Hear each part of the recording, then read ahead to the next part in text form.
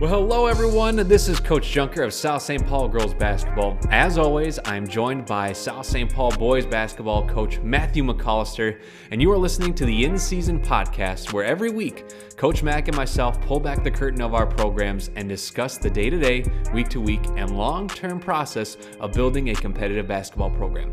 Thank you so much for listening, and without further ado, here is this week's episode.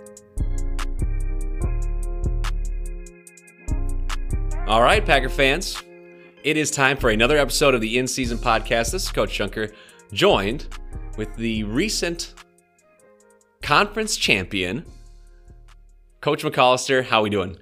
Doing well. A little sleep deprived this time of year. It's been quite the run, but I wouldn't trade it for anything.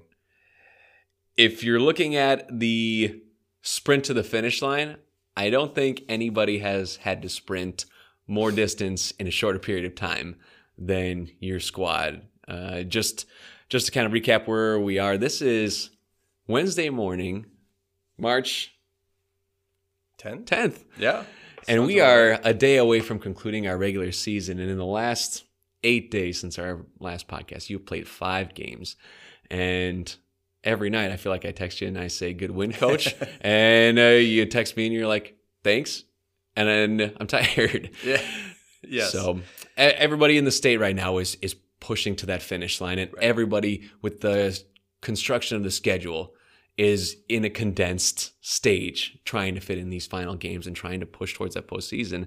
And for you guys, it's been a big push because there have been some pretty important games on your schedule. And let's get right into how things have gone over this last stretch for us. Sure. And I think you're right. Everybody has their different challenges or different crosses to bear at this point in this unprecedented season. You know, as we were going through the season, we've been so fortunate to avoid any big issues within our own squad. I give our guys so much credit for doing the right things and staying very proactive with the protocols. And just some fortune and luck goes into that too. And as some of the games were getting moved around, we were so thankful that we were able to find days for all of them, you know, and I remember talking at our conference coaches meeting about how, you know, this 2 weeks in March is so nice. We're getting to play 3 games a week and we'll be able to get all our games in, and you know, it's a nice buffer and keep some space open. And that sounded great until then you have to live it, right? We played 5 games in 8 days and so thankful that we have these opportunities. But man, last night at halftime, one of our assistants, Coach Edwards, kind of talked about it had the feel of we can see the gas station there. The tank is on E. We're putting it in there. Like we just got to get there, right? It was just such an apt analogy because it's how it felt. We were tired physically. The legs were shaking, and you know, it's just hard to get up emotionally that many times from the stretch that we had with St. Croix Lutheran and Tartan being in there, 2 games that we really got up for. And it's not to say we didn't for the other ones, but especially those were really, really important games for us. And our kids really did a great job of getting up emotionally for that. And just the resolve that it takes to not drop one of those. Individually, we probably, you know, if there's a Vegas line, we probably would have been favored in all the games. But that doesn't mean that that's how it's gonna come out. Just because you're favored doesn't mean. So for our guys to stick together and different players making different plays in every game and sticking together and finding the way to battle through and come out with 5 victories in 8 days, man, I don't know that I've seen anything like it from a high school team as long as I've been around. Well, every game is its own entity, but that doesn't mean that there isn't carryover or residual from a physical standpoint. Like you said, from an emotional standpoint, you can't completely hit the reset button and just tip the ball and go again. It's not that easy, but you've had a team that you've worked hard enough to get to a point where even if that's not the case, every time that ball is tipped, they're ready to go, and they've taken care of business. We had talked about the attrition of this part of the season and trying to find a way to navigate it, staying safe and staying healthy, and just the balancing act of pushing, because you guys have goals and you guys have things in your sights that are historically, I wouldn't say unprecedented, but if we're talking about in the modern world that most of us have been alive in, hasn't happened here in quite some time. Knowing that you're chasing that, knowing that you're trying to stay healthy, you've been navigating that, and at times we almost see those two things push really close together in certain situations. So can you kind of tell me what that was like? Yeah, it's been a balancing act and a lot of communication with our guys and our staff and roundtabling it and trying to figure out, okay, what's the right thing, what's the wrong thing. We've had a couple ankles turn over and trying to, communicating with Leah, who's been awesome, our trainer. And as we were looking at our week last week, so we have Monday, Tuesday practice, Wednesday, St. Croix Lutheran, who had been on fire, the hottest team in the section, had just beat Columbia Heights and Richfield and was playing awesome basketball. So you knew that was a big one. Then we had Hill-Murray on Thursday and Tartan on Saturday. And we're like, okay, we have Friday in there to get ready for Tartan. And again, as you look at it, that sounds awesome.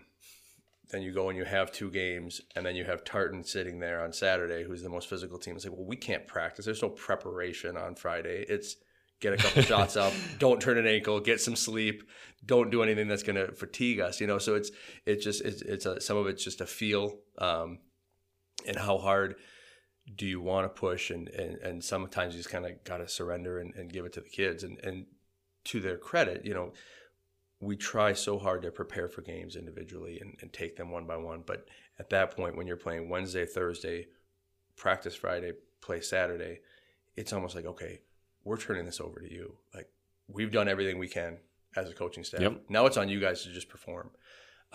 We're out of it. And they did to the highest degree. I mean, the way we played at St. Croix Lutheran, it was one of my favorite games. And as I look back, I'm confident it will be one of my favorite games, just because they're so hot. They have 8 seniors. They are so connected right now, St. Croix Lutheran, how they play. And just watching the film, like, holy cow, they are in tune with what they're trying to do. They're going to slow it down. They're going to defend their tail off. They're going to share the ball. They're going to shoot it well.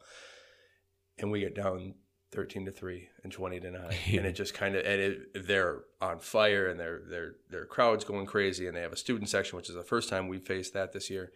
Not one finger pointed, not one head dropped from our guys. We stayed together, and by halftime, we're up by 12. I mean, just because the run was going to come, and they stuck together, and they stuck with the game plan. I mean, it was just, as a coach, it's like, man, there's not many times where you have a team that just does it. That it's like, man, if we would draw up how we're going to win games, that was it. Yeah. It was just that little run. And for a team as connected as they were, St. Croix Lutheran, after about a 15-3 run, you could see it, and it's human nature. They started finger pointing when the threes that were falling started to come up a little bit short. They were tired. They were exhausted just from that little stretch, and the ball's starting to fly all over the gym, and we start to get to the loose balls. You can just see it kind of shift. And as a coaching staff, we know, we've seen it enough times in other teams now. We're like, okay, feel pretty good now because it happened again. Right. And then you look at Tartan, and there was a couple of moments where we thought that same thing with Tartan. And not to turn I don't need to be his publicist, but it was fun to watch Mark Klingsporn kind of take control of his team. Every time I thought we had it, whether it was a 7-point lead, a 6-point lead, and some momentum, he just gripped that team tight and made sure that game didn't get out of hand. Yeah. And it was kind of fun to watch from the other side. It was fun for me to watch. I know that. And I was surrounded by a couple other coaches at the time, like watching and just taking it in, and you hit it right on the head. I think he took 3 or 4 timeouts in the first half. Right. Just because keeping that, and we've talked about this before, like we've talked about timeouts and using those timeouts to either like stop the narrative that's happening, and just every time, like you said, the things could open up or things would get away, like he would just pull back in and like get his team kind of to lock up again, and it made it tough in stretches because they just wouldn't give it to you easy. Right. And completely right. And as a coaching staff, you're like, man, let's break this open. This is what we do. This is our time. This is our moment. You guys feel it, right? And I'm glad we didn't in hindsight. Now, of course, in the game, I wanted to blow it open and coast to a victory. But it showed us so much from our team. We're down at half. We were up in the first half. We got down at half. We came back. We fought. We got up 10. They cut it down to 5. We couldn't relax. And every punch they threw, we punched back. And so it was fun to see those two different games from our guys, because since the last Tartan game, we really hadn't been in a close game. So it was good to get those type of experiences and have those to lean on when we do get into playoff games where we can draw back on that. It's not something that we haven't done now. Remember the Tartan game when we were down like this. Remember St. Croix Lutheran. We were down double digits early. Stay the course. We know what we're doing works over the course of a 36-minute game. So I think that's the true value of that, is being able to have those experiences to refer back to when times get tough. And in recent memory. This isn't some distant game that happened in December. These literally just happened on 2 steps ago, right? Right. Yeah. And if you're trying to eclipse the feel of playoff basketball, those 2 games are as close as you're going to get to what it's going to feel like when the stakes are real. Right.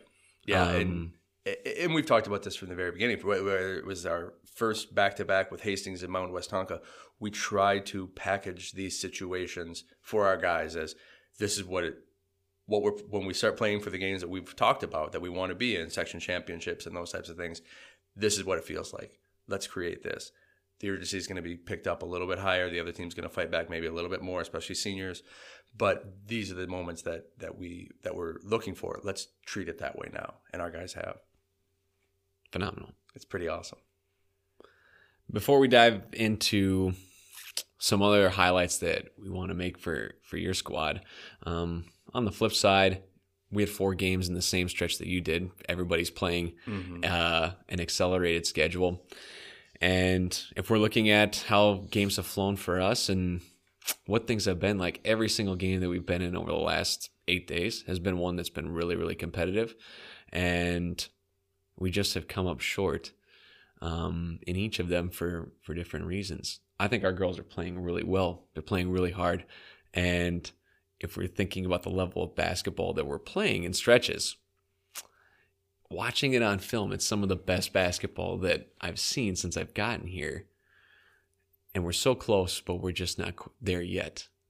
And for a lot of teams, that can be really disheartening. That can be frustrating. And it's okay to feel frustrated, right? Mm-hmm. But what has been really encouraging is that every time that we take a punch, like we just get right back up and we get right back to it. And in every game, we are putting ourselves in chances to make a run and to make it happen. Knowing that we've got 2 opponents left. Mahtomedi is coming up here on Thursday for both of our season finales. For us, that's a top 10 QRF team in our class. And then we've got our postseason. We know that whoever we draw is not going to be an easy matchup, but it's a matchup that we feel like we can compete and we can make a run at. Knowing that there's only 2 games left, it's also one of those things that there is no alternative to making it happen now, and that sense of urgency and purpose. If we're just recapping, some of the highlights last night, we had visitation. You guys had STA, which are basically the same school. Yeah. And for a good stretch of that game, it was back and forth. It was very tight. And down the stretch, we took away exactly what we had designed to take away. And we end up getting down a little bit at the end because their eighth grade starter ends up knocking down 2 threes, and it was her first 2 threes of the game. Right. And even though that is a gut punch, if you have to give up something, you have to give up something that has a lower probability, right? Like, you can't let their best player beat you. If you're any team, you want to take away their best players, and we did that, and that forces somebody else to have to step up and make plays, and we can't be upset that somebody stepped up and made a play. You just have to play the odds and hope that luck just bounces your way, and you can take one, right? Well, and when you're talking about you have to give up something, right?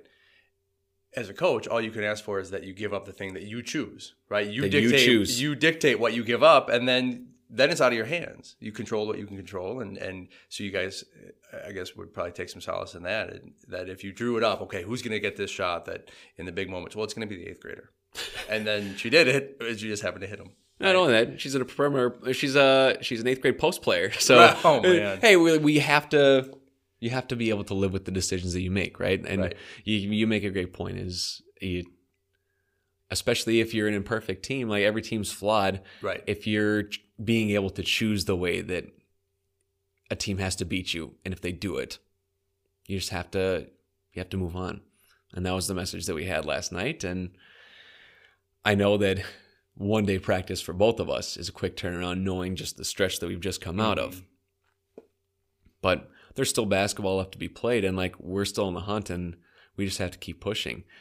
And luckily, this is a group that's very connected and very resilient. And every day they just come back and they just go back to work. One thing that's impressed me about your program and your staff this year, whether it was how the season started with entering the protocols right away or whatever, every scenario and every situation, you guys seem to have a plan for how you're going to handle it, whether it's a proactive plan or one you guys develop. It's never just, well, that's what happened. Here we go. So how are you guys dealing with this situation where your guys are competitive, it's down the stretch, but you're not having the wins that you're having? How are you guys internally handling that and messaging to the girls and keeping it afloat to get to that playoff push? Well, I think the first part is that we all can see the things that are working. And so knowing that those things work, there's a roadmap to finding success. It's not that the wheels have all fallen off and that we're not doing anything right. Like we're doing so many things right. But if we're looking at how our roster is constructed and the matchups that we have, just we know that the margin for error is slim. And then there are just these things that we can look at and say, we're not necessarily doing anything wrong, but here's something that you have to take a look at and realize that because this happens, like there's a reason why we weren't able to meet our goal. A game in our last stretch, I told you, we didn't have an attempted free throw in one of our games. And if you're thinking about statistically, how many games in high school basketball, college basketball, or professional basketball have existed where there haven't been a free throw? I got to imagine that we're talking an infinite percentage. Right. And if I were to ask how many of those teams that didn't shoot a free throw won the game, there might be none.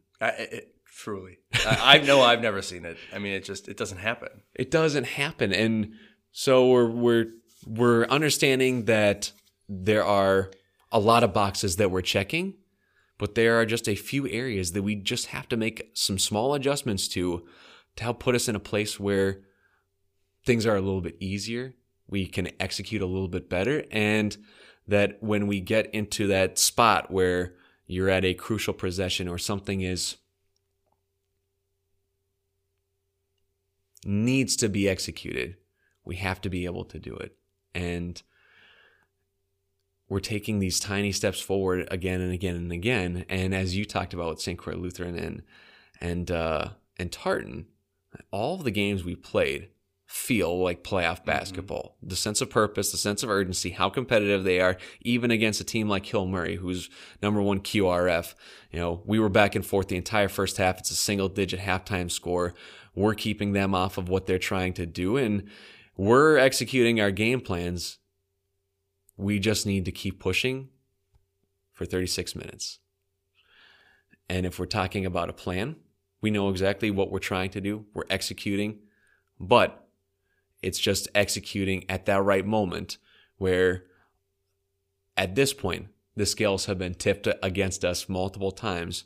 You just have to have faith and belief that if we just keep doing this and if we can keep taking small steps forward, that scale is going to tip and we're going to get something that we've been searching for the entire season.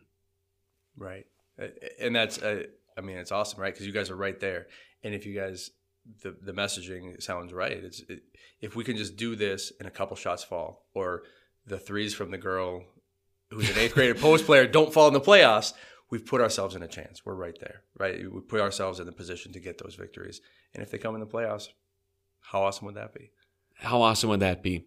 Everybody loves getting wins in the regular season. Hey, anytime you can just keep putting tallies in that column, magical. If we were to think about preseason construction, we know that we've got a limited schedule, right? We didn't add any games that we didn't think were going to help us get better. We could have easily just went to the chalkboard and said, hey, where can we find some wins? Right. Are we going to go hunt and see if we can't get 8, 9, whatever? No, that's not going to help us win the game that we want. That game that we want is next Wednesday. And we have been battle testing ourselves all year against teams that are tough because that's the only way that you win those games. There's no quality team that earns anything by looking for the easy way. And there's nothing about our team there's nothing about their DNA that has made them think that the easy way is going to get us our goals, because it's not. And you know that as well as I do, that if you're going to take the easy way out, you're not going to get the things that you wish for. Right. As long as you're truly aligned with your goals, right? And I've seen some teams, and I think there's some value early in program building to just get winning experience, right? But then your goals, you can't lie to yourself and say, well, I'm going to schedule easy wins and I want to win playoff games, right? You can't juxtapose those two. You have to pick one or the other. So if your goal is to win, I think you're absolutely right. If your goal is to win playoff games, you got to do it. You have to earn it throughout the season. And it's just a step-by-step process, unfortunately. Step-by-step process. Yeah. And you just can't let outcomes provide feedback for your next steps. Mm-hmm. But you can't let outcomes dictate the process that you've already undertook. And at this point, it would be easy we just said, it would be easy to just say, well, we tried, we pushed, and this didn't work this way, this didn't work that way. Well, shucks. Right. But that's not, that train of thought, that thought process, that logic is not a part of who we are. And there's not a single girl on our squad that is thinking that way or believes that, because we know that we're right there and we're still in this hunt. And at the end of the day, we've got 16 years that are going to graduate and they're going to move on. But even when we started having these talks in the off season, over the summer, through the fall, all the way leading to this point, when we found out we had a guaranteed season, the main objective, the destination that we're building towards, is not just about this year. This year's been a gift. But if we're thinking about what we want long-term, in long-term success and to change how this program is viewed, that is still in front of us, and it's everyone's responsibility to continue to push forward. Even for the senior group that has a very finite amount of opportunities left in their careers, the bricks that they're laying in this foundation are crucial for us to achieve that goal. And it's really hard when you talk about not being able to see the fruits of your labor come to fruition, right? Right. Yep. You've got a bunch of guys in your program that are so proud of your group this year. Right. Guys texting me, guys posting on Facebook that look at somebody like Marquise, Right. who's lived the entire process in a similar way to like some sports teams, some college programs where they've been through it all, and because of that, and where you guys are now, there's just this overwhelming elation and pride in your group, and someday we're gonna get there. Right. And I think what you're saying is so accurate, and I get so many messages now from alumni. And even on the teams that weren't very good at South St. Paul, there was always a basketball player here or there, people that cared and devoted their craft and poured their heart into the program. I have a couple, especially Nate Totino and Devin Moe and guys like that who I didn't get to coach. And so there's not as much carryover. I can't tell them that they were part of the process, even though I'm sure they were, right? Mm-hmm. They poured their heart into that. They knew Marquise growing up. They showed him the passion that they had for it and help put that into a kid like Marquise. Yep. Whereas in your program, you'll have the ability as you coach, you can tell these girls, the senior class, when you guys do hit the conference championships, those types of things, you were part of this. You laid those bricks, right? It's that delayed gratification. You'll get to have that relationship and bring them in and show them the fruits of their labor that I hope some of our alumni feel. But it's not authentic if I tell these guys you were part of this, because I don't know that, right? I wasn't there struggling with them. I don't know if I'm articulating that well, but it's a unique feeling. It's something as coaches we can show people, your senior class. Okay, maybe it didn't pan out the way, but you were part of the process that led to the success, and that's our job as coaches to show people. Our guys. We talk to our guys. If you're the loudest guy on the bench and you didn't play a minute, you helped us win that game, right? And that's not just coach speak. That happened. That's part of it, right? If you're defending your tail off and you score 4 points, you may have been more valuable than the guy who scored 12 and had three or four turnovers, right? That's our job to show them that. And it's one of the cool things about coaching that goes far beyond the wins and losses. Yeah, it's Miller McAllisterism. It's those drops in the bucket, right? Everything adds up. And it's those little contributions that everybody makes that eventually get you to where you want to be. And I think you did articulate it well enough. And the men that you're talking about that are watching your group, that sense of pride or like that connection is what sustains like a legacy. Mm-hmm. And it doesn't have to be that you were the one to, you're not the one that slayed the dragon, right? Like it might not have been your role. It might not have been your purpose. But if we're looking at the entirety of a program, and if we're looking at how do you build something that is sustained and something that is worthwhile, you can't do it without everybody contributing those small pieces of their role in a meaningful way. And I know that if we continue to just keep making those small steps forward, that it's going to happen. Right. If we're looking at last night, our C squad has come a long way and played really well, and they're a super fun, energetic group.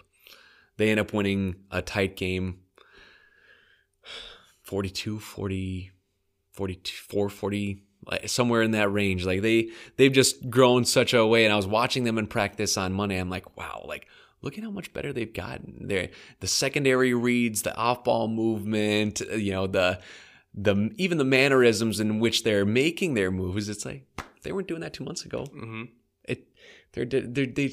They're growing, and they've had some success. Our C squad played really well last night. Our JV, another tough win. They end up winning by 6 or 7 in a very tight game. And so we're seeing even our younger levels continuing to compete, have success, and foster that competitive drive to just keep pushing. And that's what you want to see as a program coach, right? Is you want to see all of your levels being competitive. And I know for you guys, like the JV team for you is a team that early on in the season had some struggles, and down this stretch here, they've improved and they've been able to compete, and they've gotten some wins that if we're talking 6 weeks ago, you probably said they wouldn't have been likely that they would have been able to do that. But that's what you want to see. It's that passion, that hunger, that all of your levels are just making those leaps forward. Yeah. Building a true program, right? And that's something that Coach McKenzie always used to talk about. Any team can pop up and have a good team, right? Just random happenstance, one class of kids who are good. The expectation of what you should strive for is to have a good program, and it's that carryover throughout the programs. And you're right. I mean, the job Darren, Coach Edwards has done with our JV is, I can't say enough. I mean, I know he sometimes gets frustrated with the wins and loss total, right? But if you look at the continuum of where they've been in the trend line, I mean, it's been fun to watch him work and just giving him his space and how he's kind of, they always say that a group takes on the personality of their their leader. And I mean, just how much tougher they are. He's certainly our toughness coach. You know, we all have our roles, Yeah. and how much tougher they are now than they were from the beginning of the season has been pretty cool. It is. So if we're looking at our programs over this stretch, which has been quite the adventure for both of us, what would you like to kind of pinpoint and highlight for this week? You know, a young man that we haven't talked a lot about, and who's been vital to us and who's just been awesome is Sean West Simple. He came to us this year, new to us, but had known some of our guys from AAU and just being around from the neighborhood. And so he came over to us and has just quietly played his role. You know, he's unbelievably skilled. We actually have a Division II school coming in to look at him today in practice. But it's been his personality. Had he stayed at North St. Paul, he probably would have been the best player, leading scorer. Comes here and Alonzo, gets the publicity, and rightfully so. He's almost averaging a triple-double. And then Devin Newsom's here, and he's a Division I recruit. And Sean doesn't pout. He doesn't force shots. He just plays his role. And whatever his role is that day, and whether it's knocking down 28-footers like he did to start the game last night, which we, as a coaching staff, we kind of look at each other like, oh, that's a terrible shot, but he can make it, so we have to give him some freedom, or facilitating, and he gets his hands. He's not, he's just such a laid back, mild-mannered kid. And I think I may have said it before. I mean, in 10 years, if he's not surfing on a beach, and just kind of living that lifestyle, I will be shocked.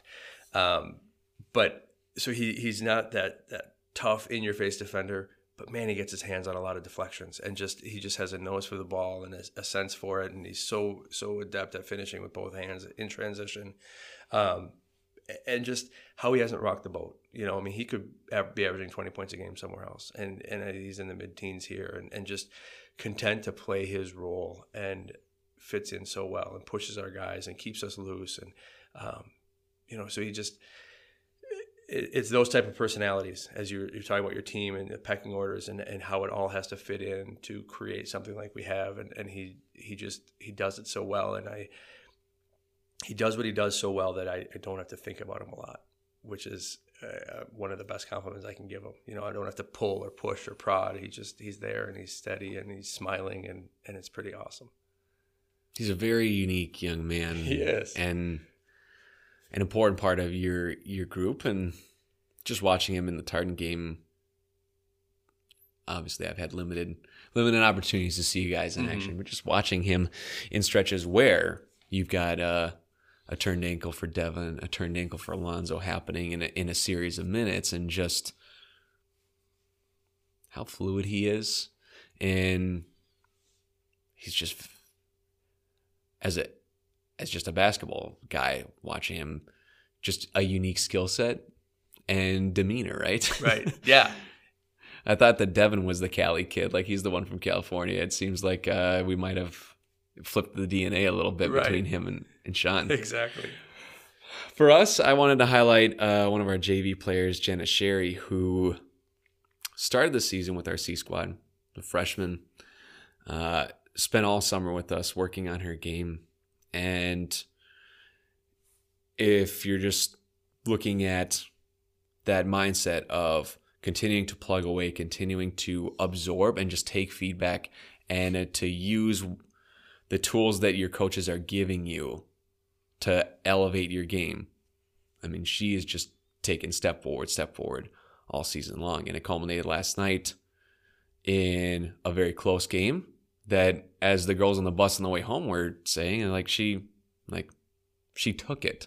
6 threes, knocked down some free throws in crunch time, and just so intelligent and just has such a great basketball IQ that she just does things that you look at and you're like, man, like at that age,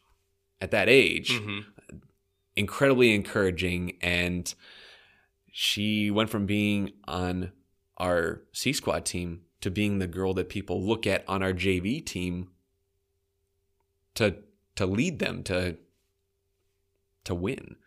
And that doesn't just happen by chance. Like, that is a testament just to what type of a awesome young woman she is, and just how much she applies like her will and like her hunger to just keep getting better, and she hasn't shied away from that. And I'm just really proud of her. I know Coach Green, our JV coach, is thrilled with the growth that she's had, and it's very encouraging that she and some of our other girls on JV have kind of been battle tested over this season and kind of been put in some roles that in a different season or a different program, maybe they don't get those opportunities. And we both know that like iron sharpens iron, and knowing what is leaving us, it makes me feel better knowing the types of players that we have on that JV group that get to slide up, and knowing that even though they might have not gotten varsity time because in this season we made the decision to keep them entirely separate, practicing separate. We constructed these rosters to make sure that at every single level, the girls that are on that team are going to have to be the ones that make plays. Because if you build that muscle, and Sean is a good example, he could be the number one on another team, and because of that, he makes his role on this team so much more valuable, because at any given point, he can make that play that a number one would have to make on another team. And he doesn't have to do that every night. He doesn't have to do that every trip down the floor, but he's ready for it because that's the type of player that he is. And when you have 4 or 5 of those, you're going to win games. Right. And it sounds like it's a good example of what we were talking about earlier, and just a program, right? As you're building your program, you want young ladies like that in it, not only accepting their role, taking on new challenges, but what a great example you can use for other people. She started as a C team player, but through hard work, dedication, buying into her role, performing, she moves up, right? And that's what you want from your program. Nothing static. Be a dynamic basketball player. That's how you create dynamic programs. And the last thing I'll say to that point is that nobody benefits from being protected from having to experience failures in order to learn from them. If you want to stack your team and you want to take away opportunities for those players on your JV team, my JV team, C squad, whatever, if you're not giving them those opportunities to go through failures and experience the ups and downs and to learn, like, they're not going to grow enough. And one of the things that we've really been committed to at each level is making sure that when we're constructing our teams, that we construct them with the intention of, you have to learn how to be able to make plays. You have to learn how to be able to handle adversity. We can't protect you from that, because if we're looking at the end goal when you're a junior, senior, that's what we want. Right. Like, that's how we know that we've gotten to where we want to be. If we're playing cupcake games when you're a junior or senior, that's not what any of us are searching for. We want to be in the dogfights. We want to be in those games that are going to be tight against the teams that, for recent history, have been the teams that we've always been chasing. Mm-hmm. And all I can say to these girls is that, like, they need to start hearing your footsteps, like, coming to the door. Right. And this year is just one of those progressive moves towards that, until finally, like, they open it up and we're standing on the front door. Pretty cool stuff. I love it. So if we're looking at how things are shaping up, knowing that we've got a regular season finale, playoffs are here. Mm-hmm. Seeding will take place over the weekend. First rounds begin for you guys on Monday next week. First round for both of us, where we're on the floor, is Wednesday. Knowing the journey that we've been on, not even dating back to game 1, knowing the journey that we've been on since March of last year. It's been a year since we've been living this life of COVID, and it's hard to wrap your head around that it's been over a year, and that right now we would have been on spring break. You guys would have been, I'm trying to think of where you guys would have been getting ready for. I'm trying to remember if we just I think played I think you just wrapped up. We probably your just Holy wrapped Angels. up our season. Yeah, I was on my honeymoon in St. Lucia, Sure. thinking that life was great, and we'd come back and things would be hunky dory, and life had other plans. right. So we've been on this journey, and we've all had our sights set on the postseason. Every team has their sights set on the postseason. Knowing that you're here, what thoughts do you have about what's in front of you in the road ahead? Just such an amazing opportunity for our young men. Amazing opportunity to be able to play through this pandemic, to be able to, I mean, you think about all the people that help put this on and the gratitude that we have from our program, from athletic directors to bus drivers that, are sitting on a bus, which is, a close confined, that refs volunteered to be out there. And I say volunteer because they're not getting paid enough, right? I mean, they're not getting paid enough. Not enough to deal with me. I know that. So just kind of overwhelmed by some of the gratitude and just how awesome it is, and what great life lessons for our young men that can come out of it, and through tough situations and having a bizarre summer where we're outside playing at a court with cracked concrete. To be here and have a 17-0 season and a conference championship for the first time. We sat in the locker room and I tried to put in perspective for our young men what it meant to be conference champions for the first time in 51 years. And you can say, think of all the players that have come and gone and done this. And the best way we, as from a basketball perspective, could put it in perspective for them was the leading scorer in the NBA the last time the South St. Paul Packers won the conference championship was Jerry West. And all our kids know that name for one reason, not because he was getting 30 points a game in 1970, but because he's the logo of the NBA. So this man, who's now the logo of the NBA, was still in his prime getting buckets the last time South St. Paul won a conference championship. That kind of hit home to our guys. Not only did he was in the middle of his career, finished his career at such a high level that at some point later in his career, they put him on the logo of the NBA that now is the only recognized logo for the NBA and has been for so long. He was still plying his trade on the court when the last time South St. Paul won something. And I've tried to impress on our kids, there's nothing in my life that I will do that hasn't been done for 51 years. There's just nothing that I will do. So what a cool opportunity. And to do it in a situation that is born out of adversity, man, that's awesome. And that's, to me, what the whole thing is about. We love winning and all that other stuff. But the win, other than, like you had mentioned earlier, other than a tally mark, is a win. It's one and done. But if it's the bigger messages out of it. It's the...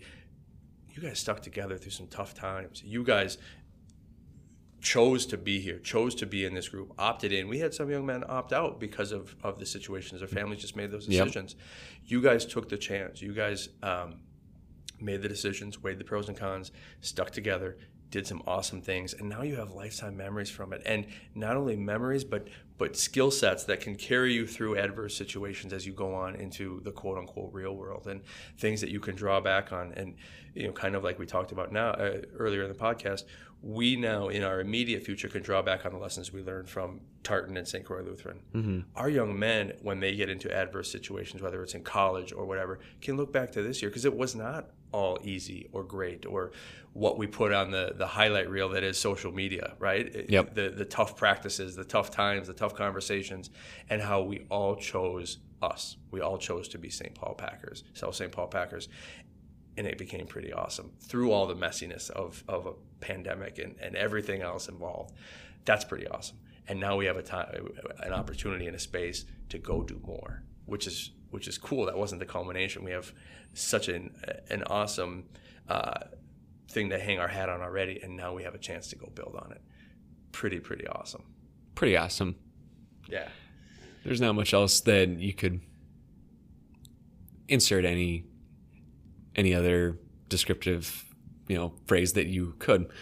It ends up being the same thing. Like, it is special. Yeah. And like you said, the most important thing that you're trying to not lose sight of is that there is more, and that all of those things that you just discussed, and I can only think about those boys in that locker room last night and trying to put that in perspective, and just some things it's really tough to wrap your head around until you hear something that puts it into a frame, right? Mm-hmm.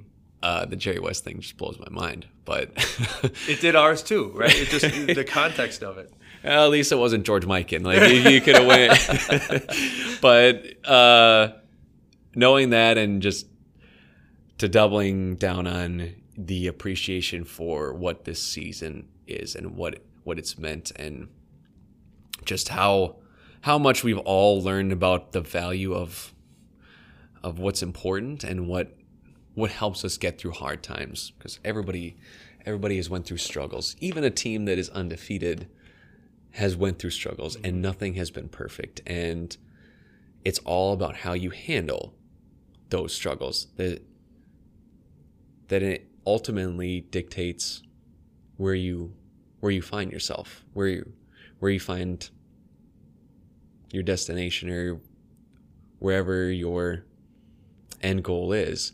Like, it's what you're doing through all of those things that will decide where that location's going to be.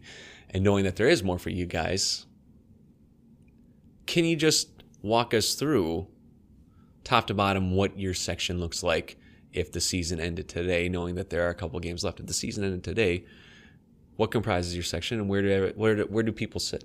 Sure. To me, as we talked about it last night in the locker room, there are tiers. We think that through what we've done, we're the number one seed, 17-0, and number 3 in the state in the QRF. And then right below us is St. Croix Lutheran and Richfield. And for the longest time, it looked like it was going to be Richfield 2, St. Croix Lutheran 3. Well, now it's a lot closer. I think they're within 2 spots of each other. The QRF, St. Croix Lutheran is playing really good basketball. The last time they played, they beat Richfield by 10. And the last time St. Croix Lutheran played Columbia Heights, they beat them. Richfield plays Columbia Heights tonight. So that's still kind of shaking out, depending on how the results of the week. But those will be 2 and 3. And then 4 and 5 are Holy Angels and Highland Park. And again, depending on how this week goes, will determine kind of their order as we see it. And then some combination of St. Thomas Academy, Henry Sibley, Harding, and Bloomington Kennedy round out that last group. And again, we'll have to sit down and give it the respect that it deserves and try to parse out who goes where. But that's kind of the tiers of it. And with home seeds, I believe what looks to be the home seeds have all said they can host, or the high seeds rather can host. So we won't have any funky 7 seed hosting a 3 seed or anything like that. So it should be pretty normal that way. But what a great advantage the home seed, the high seed getting home games is for us. It's really cool to play at neutral courts, or whether it's McAllister or what have you. Mm-hmm. But the advantage surely is, I mean, if we can get the section championship in our house, it's a big deal. So we're pretty excited about how that all shakes out. And there's a lot of good teams. Richfield's loaded, and they're just such a complete team. I mean, you look at something that looks like a college basketball team, from 2 guards who will play college basketball to a 6'3" forward, 6'6", 6'8" on the front line. I mean, they just have the look of what it looks like, and they're athletic and they can shoot it. If you're looking at skills and dimensions at each position, they basically have the box checked at each level, right? It's just the traditional 1 through 5, and it's so rare to see. And I mean, all of them, and I know they have a couple football players in there too. All of them could play college basketball at some level, So they're just such a complete team, and St. Croix Lutheran is so connected. We talked about them before, so that the top 3 teams are all state caliber teams, in my opinion. So it'll be fun to see how it plays out. And that, Holy Angels and Highland Park. Highland Park has a group of seniors who has played together for a long time. They just had a huge win over St. Paul Johnson, which is the traditional power in their conference. And Coach McCall has them playing really well too. So after that first round, and that's no disrespect to the first round games, but after that first round, once you really pare it down, it's going to be a lot of fun to see how it shakes out. Competitive. Yeah. How about you guys? Fascinating how a pandemic has really made what is not in any year a very straightforward process, because the politics that come into play, conference teams aligning with one another, QRF, the information and input and the lens that you can look at section seating with has a very wide variance. And anybody that has been a head coach and lived through it knows that exists. There's no mincing words about it. And there's no committee that gets to build the bracket for you. The coaches are the committee.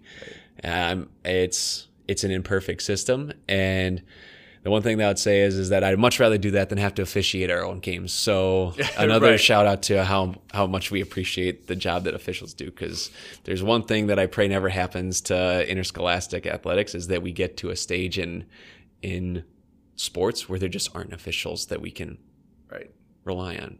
But that being said, our situation with QRF is unique in that we have 3 St. Paul schools, Como, Highland, Harding. They've all St. Paul sports have elected, for the most part, to stay in-house and to keep within their own league, which has limited the amount of games that they've played and the quality of opponents that they can have on their schedule. Right now, Como is undefeated, and anybody that looks at their team from the outside in knows how talented that they are. And when you're undefeated and you're talented, it usually bodes well. I think that they'll be the 1 seed. St. Croix Lutheran is a very good team that has played a very tough schedule and is continuing to play that tough schedule right now. They play Holy Angels, Mahtomedi, and Hill Murray, all top 10 QRF teams this week. So they're not ducking anybody right now, and they're trying to get ready for playoff basketball, and they're a very good team. I'd imagine that they'll be the 2. And then after that, it is just an onslaught of opinion and subjective lens work. Simley and Sibley have almost identical records. When it's all said and done, Sibley will have played more games, and I think therefore will have more wins. But they split their regular season matchups, Sibley winning the second game, and I think that would yield itself to maybe them being the 3 over Simley.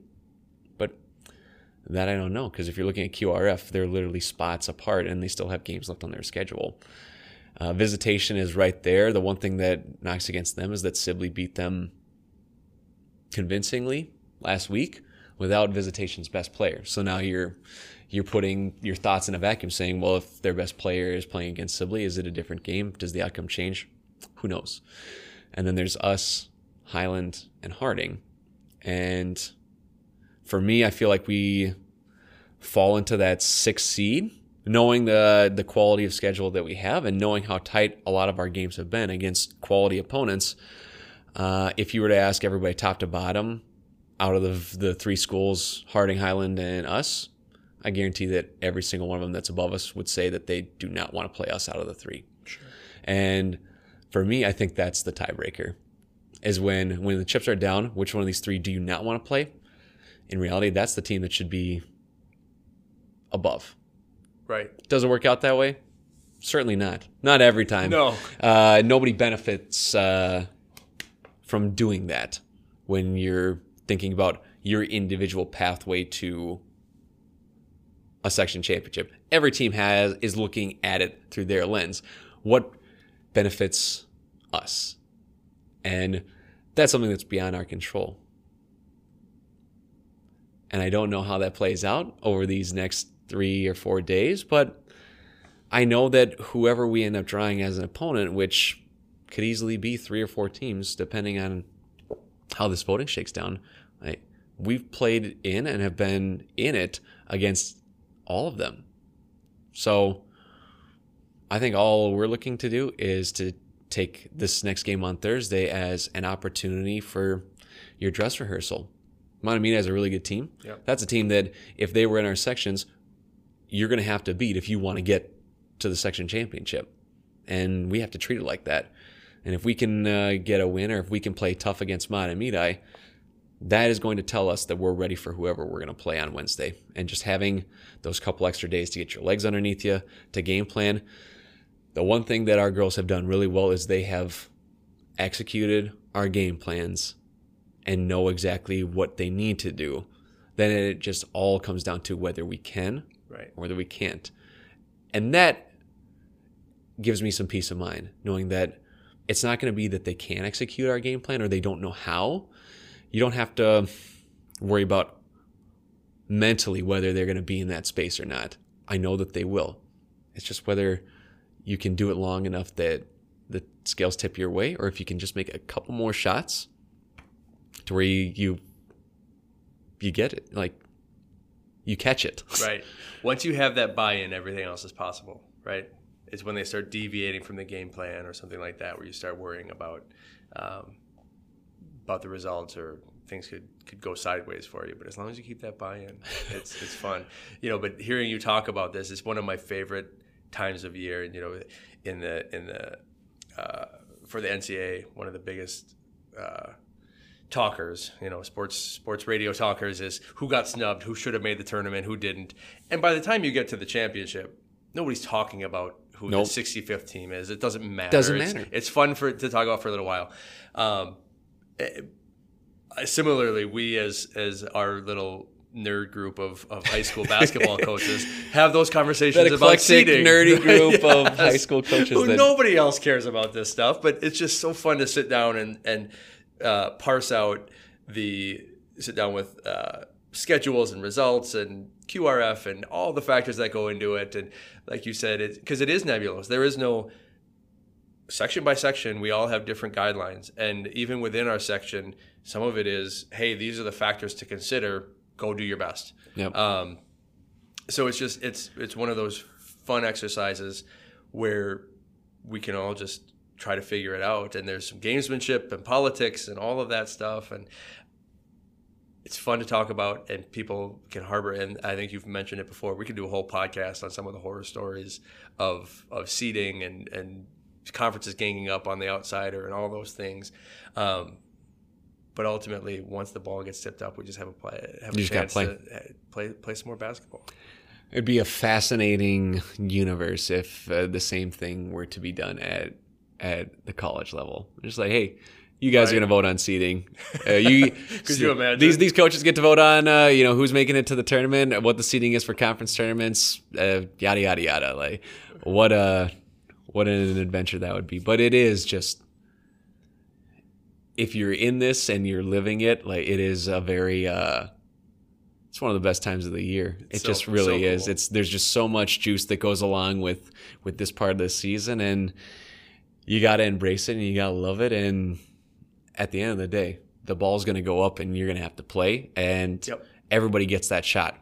Nobody is out of the postseason, right? Everybody's going to get their shot, and because of that, anything can happen. And you have to have that mindset that everybody's 0-0 come next Monday morning. Mm-hmm. And it just makes me really bummed that we are at the end of the season, because it's like, this has just got me juiced up again. Bittersweet, right? It's so fun, the culmination of it all. But there is the finality, right? That pretty soon, even if you play as long as you can, pretty soon it's going to be over. Well, it wouldn't feel this way if it wasn't, right? It is that. It is that just tangible feeling that and I sent in a text last night to one of our players, is that it can be 7 days, it can be 11 days, it could be 14. Either way, like, you can see it we are there. There's no hypothetically down the road. No, it's right in front of our faces. It's as real as anything. And even then, knowing how close we are, nothing is guaranteed, and you still have to take every precaution, and you still have to be as committed to all the things that have gotten us here. I mean, shoot, you had whole conference schedules say, yeah, we're not going to play our last two games. Right. People understand how, as whatever the narrative is in our local news, in our state, as far as where we're at, like, all of us hang by a thread right now, and knowing how much tense energy and anxiety comes with that, like, this is it. You just have to lean into it. Lean in. Well, Coach, I think that just about does it. We are at time, and it's a shame just because this is one of my highlights of every week. Right. As you wrap up your season, as all teams wrap up their seasons in the coming days, the season is a gift. It's been awesome, and I'm wishing you guys the best of luck on your quest. And I know that you guys are going to be ready for however things shake out to begin next week. And appreciate you, man. You too. All the hard work. I mean, this has just been awesome. What a. Speaking earlier about the things that can come out of adversity, one of the ideas for this was just to catalog a unique situation, and this has been one of the great things that has come out of the pandemic. Absolutely. For those that are listening, thank you so much. Appreciate it. We'll be back next week for another episode of the In Season Podcast. Take care. Thanks, everybody. Well, that about wraps it up for this week, but if you've enjoyed this episode, I encourage you to subscribe and follow SSP boys and girls basketball programs all season long, and find me and Coach McAllister on Twitter at SSP Coach Junker and at Coach M. Mack. Thank you so much for listening, and thanks to everyone that is a part of our SSP Hoops family and community for making our seasons possible. Until next time, this is Coach McAllister and Coach Junker, and we'll catch you next week. Go Packers.